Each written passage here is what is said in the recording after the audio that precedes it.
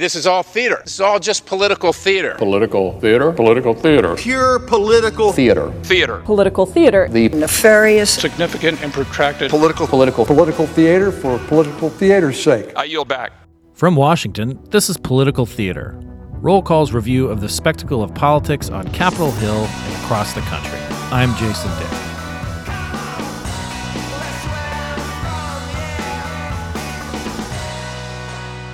What is wrong with Congress? That's a question with a lot of layers. And with us to discuss it is Norm Ornstein. He's a senior fellow at the American Enterprise Institute, a former Roll Call columnist, and probably one of a handful of people on earth who know the most about the institution of Congress. Norm, it's a pleasure to have you on Political Theater. I can't believe we haven't had you on before. I'm delighted to be here, and I won't hold it against you that you haven't had me on before. So, I mean, I wasn't trying to be glib about what is wrong with Congress. I think that by any objective standard, this is an organization that is dysfunctional. They lurch sort of from crisis to crisis. They miss deadlines all the time.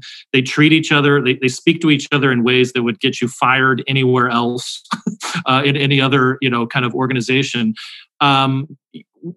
I think, let's start with, just like the basic job of Congress is to fund the government. And this is something that they miss deadlines all the time on this. I think the last time they passed all 12 spending bills before the beginning of this fiscal year was more than 20 years ago.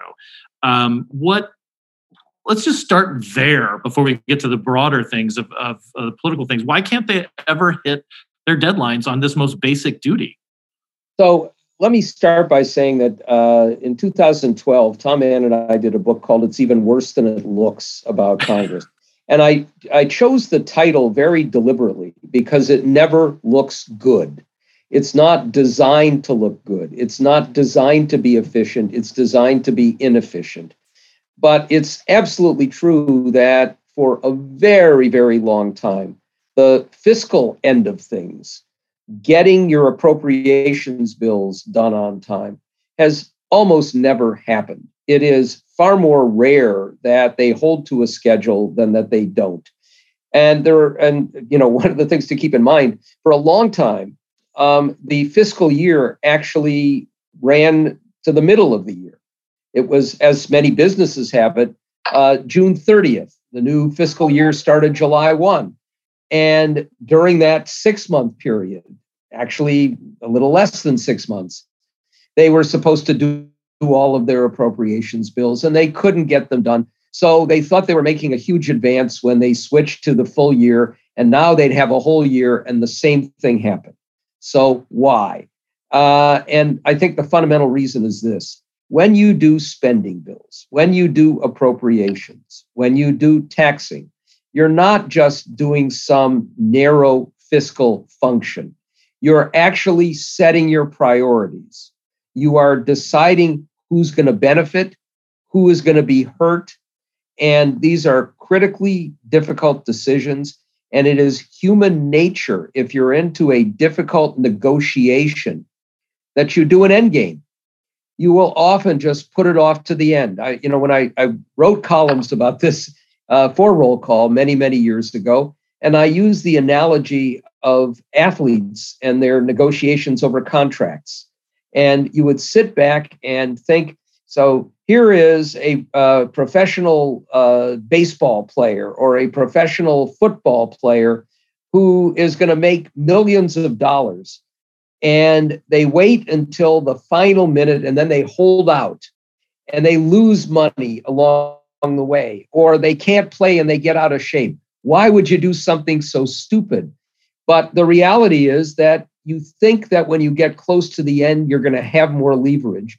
And in many cases with athletes, it's right. If you're a star and you say, I'm not going to come in and play until you meet my contract demands, and the team suffers as a consequence, the owners are going to think about maybe it's better to give a little bit more than we had before.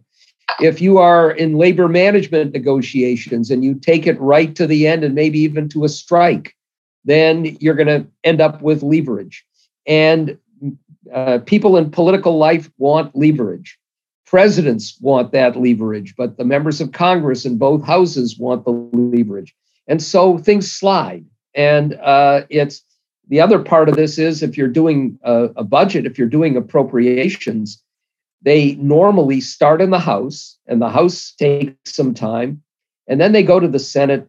And whether it is appropriations or legislation or almost anything else, keeping to a timetable in the Senate is much, much harder than it is in the House. We could get into many of the reasons for that. But it's never going to look good. And oftentimes it can lead to drastic miscalculations, shutdowns to the government, disruption in people's lives. There can be losers in this process. But frankly, nothing that you do in structural terms is going to do away with the human nature of wanting to have as much leverage as you possibly can when very important decisions of values, not just money, come into play. And I feel like we're seeing that right now with the current debate over, on one hand, the infrastructure bill that has bipartisan support, and on the other hand, this big reconciliation package, which is looking to expand the social safety net. And you see even though, Democrats are nominally in the majority, but they are in the majority in both houses and they control the White House, that it is a question of values. That's what you see some of these sort of almost they're getting almost kind of personal in say the way Joe Manchin on one hand and Pramila Jayapal on the other hand are kind of criticizing each other about, well, don't you care about the X, Y, and Z? And it seems that even in a situation where you have unified control, again nominally, it's very narrow majorities. This value proposition comes up as you describe it. If you have a 50-50 Senate, and you have a Republican Party in the nominal minority, they don't have the majority status, they don't have the presidency, and they're unwilling to provide votes for anything except in a narrow way that may serve their short-term political interest, which is what we saw with the bipartisan infrastructure bill. And you could make a strong case that Mitch McConnell decided to give the go-ahead to some of his members to do this very narrow bill on physical infrastructure, because he feared that if they tried to obstruct that, it would lead almost inexorably to a change in the filibuster rule. And that if they did this, and they would have some so-called moderate Democratic allies in the House, like Josh Gottheimer, they might be able to jam it through. And once they got that through, they might be able to keep anything else from happening. So this was not a great triumph of bipartisanship nearly as much as it was a tactical ploy to try and limit the damage. But if you've got just 50 and you're only going to be able to get a majority with those 50, every single one of them has leverage. And almost inevitably, a couple of them are going to use that leverage.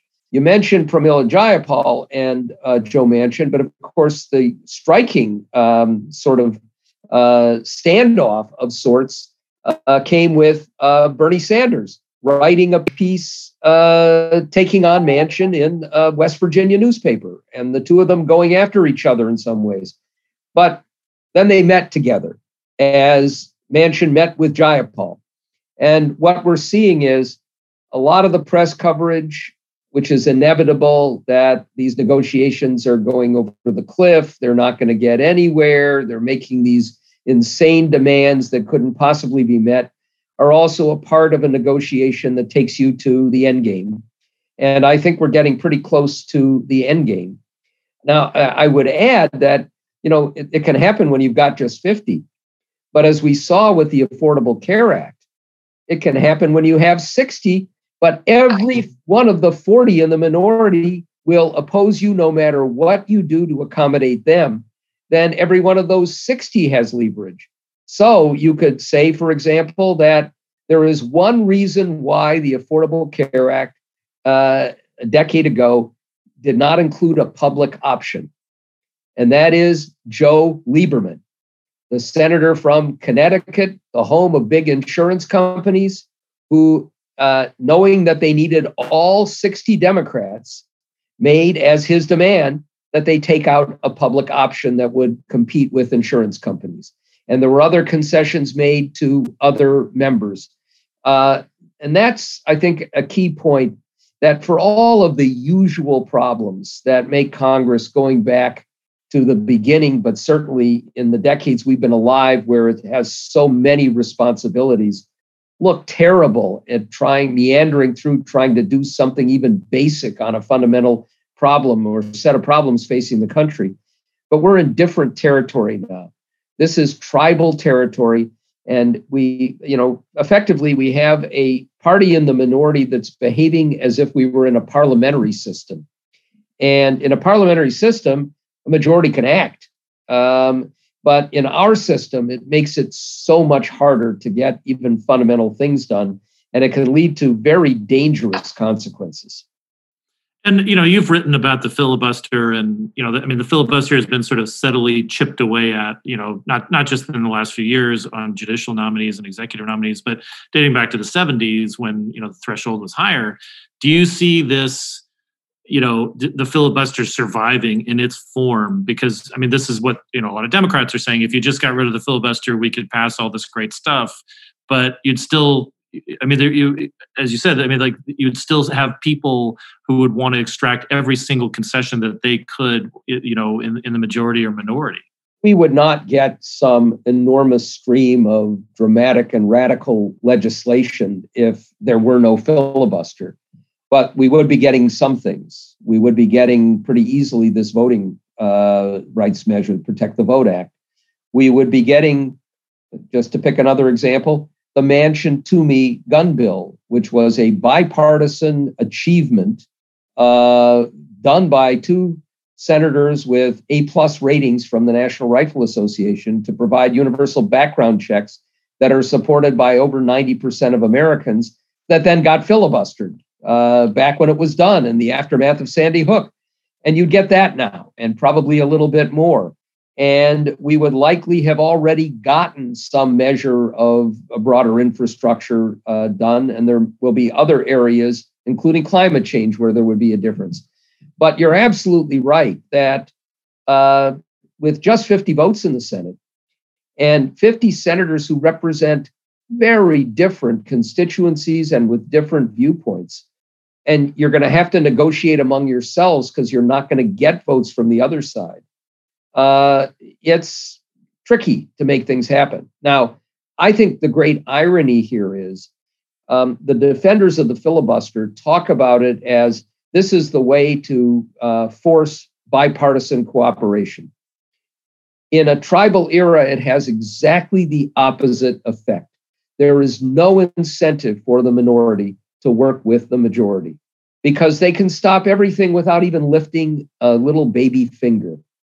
If you didn't have the filibuster as it is now, let's say you had a variation. Let's say you had the variation that I wrote about years ago in Roll Call and written about in other places, worked with former Senator Al Franken on when he was in the Senate and after, which is you put the burden on the minority, which is where it was back before 1975, basically, by flipping the numbers. Instead of 60 required to end debate, you have 41 required to be on the floor continuously to continue debate. Under those circumstances, if the minority knows that the bill is going to pass without them, then they've got an incentive to say, you know what, if you just make these concessions, we'll give you more votes and make it bipartisan. So that's the great irony. If you modified the filibuster, you would have more bipartisan cooperation, not less. And I think there's a very real chance sometime before the end of the year that we will see a modification. I don't frame it as eliminating or weakening the filibuster. I have framed it as restoring the filibuster, giving a role for the minority, but making it very clear that if you want to try to obstruct something where you are in the minority, you're going to have to go all out and expend an enormous amount of effort and energy to do so. And you're only going to do it in matters that are intensely important to you. And even with that, if they're even more important to the majority, they're going to find ways to wear you down over a period of time. And you'll get a public debate on it, which is the other element of this. The filibuster is supposed to be about endless debate. Now it's about endless obstruction with zero debate. You don't even have, you just raise your hand and say, like, I'm filibustering. Yeah. I mentioned Manchin. That shuts it down. So, the House passed 2 gun control bills this year, including a universal background check bill. Have you seen any stories about them? No. And why? Because why write a story about something that's never even going to come up for a vote in the Senate because they can't break the filibuster? If you could know that to block this, they're going to have to be there on the floor around the clock, Mondays, Fridays, weekends, 3 a.m. votes. You're going to get a lot of attention paid to it. And if they have to debate it when they're on the floor and have to be germane about it, no reading green eggs and ham, you're going to have a bunch of people who are going to have to explain why they are trying to block something that 94% of Americans favor so that they can do favors for the gun manufacturers and the National Rifle Association. And you're very likely to accomplish the goal after some pain. And I wonder, history is, sort of replete with examples of times when we have been more tribal and we sort of get out of it. Where do you think we are? We're, as you said, we're in a tribal time in Congress. That's in our society, and that's reflected in their representatives in Congress. Where do you think we are? What's your best guess where we are on the cycle? Are we in the middle of it? Are we nearing the end? Is it just beginning? I guess this is the fundamental question of, are you an optimist or a pessimist or a realist? Where do you think we are in terms of this level of dysfunction and hot-blooded sort of tribalism in government? Well, I would say, on the one hand, I am modestly optimistic that we will get the Protect the Vote Act that will give us some guardrails against stealing elections and really destroying even more of the, Americans' trust in our election system, which is the fundamental building block of the democracy. I think we could end up with a year in which, with a 3-vote margin effectively in the House and no margin of error in the Senate, we see quite a lot of dramatic legislation get through. But in terms of the sickness of the system, the divisions internally, the lack of focus together on solving problems, even if you have different ways of approaching them, but trying to find ways to compromise. We are a long way from seeing the light of day on that one. And, there are no angels here. But the fact is, especially if you look at what happened with the debt ceiling, and we're not over that one yet, remember that it was Mitch McConnell back in 2011 who said this is a hostage worth taking. It's a different attitude. And it's a different attitude when you have a minority leader who, in the Obama administration said his number one goal was to make Obama a one-term president, but now says 100% of his efforts and the efforts of everyone in his party are focused on blocking all the elements of Joe Biden's agenda. Some of Joe Biden's agenda is to deal with problems that we all face. And in a different era, there would have been hand-to-hand combat between the parties, but an understanding that you've got to try and solve those problems. And I think when I look at some of the members now and the next generation coming forward, the candidates, I just don't see for a significant period of time whether we get to a point where we're just carping about Congress's inability to act in the usual fashion instead of in the unusual and very, very dangerous fashion that we have now. Well, those are some hard truths, but I appreciate you sharing with us and talking to us, Norm. Like I said, we will have you on again because it's hard to believe we haven't met. We're remote. Maybe someday we will meet in person. But thank you so much, for talking to us about this, and we will talk to you again another time. I'll take that as a promise.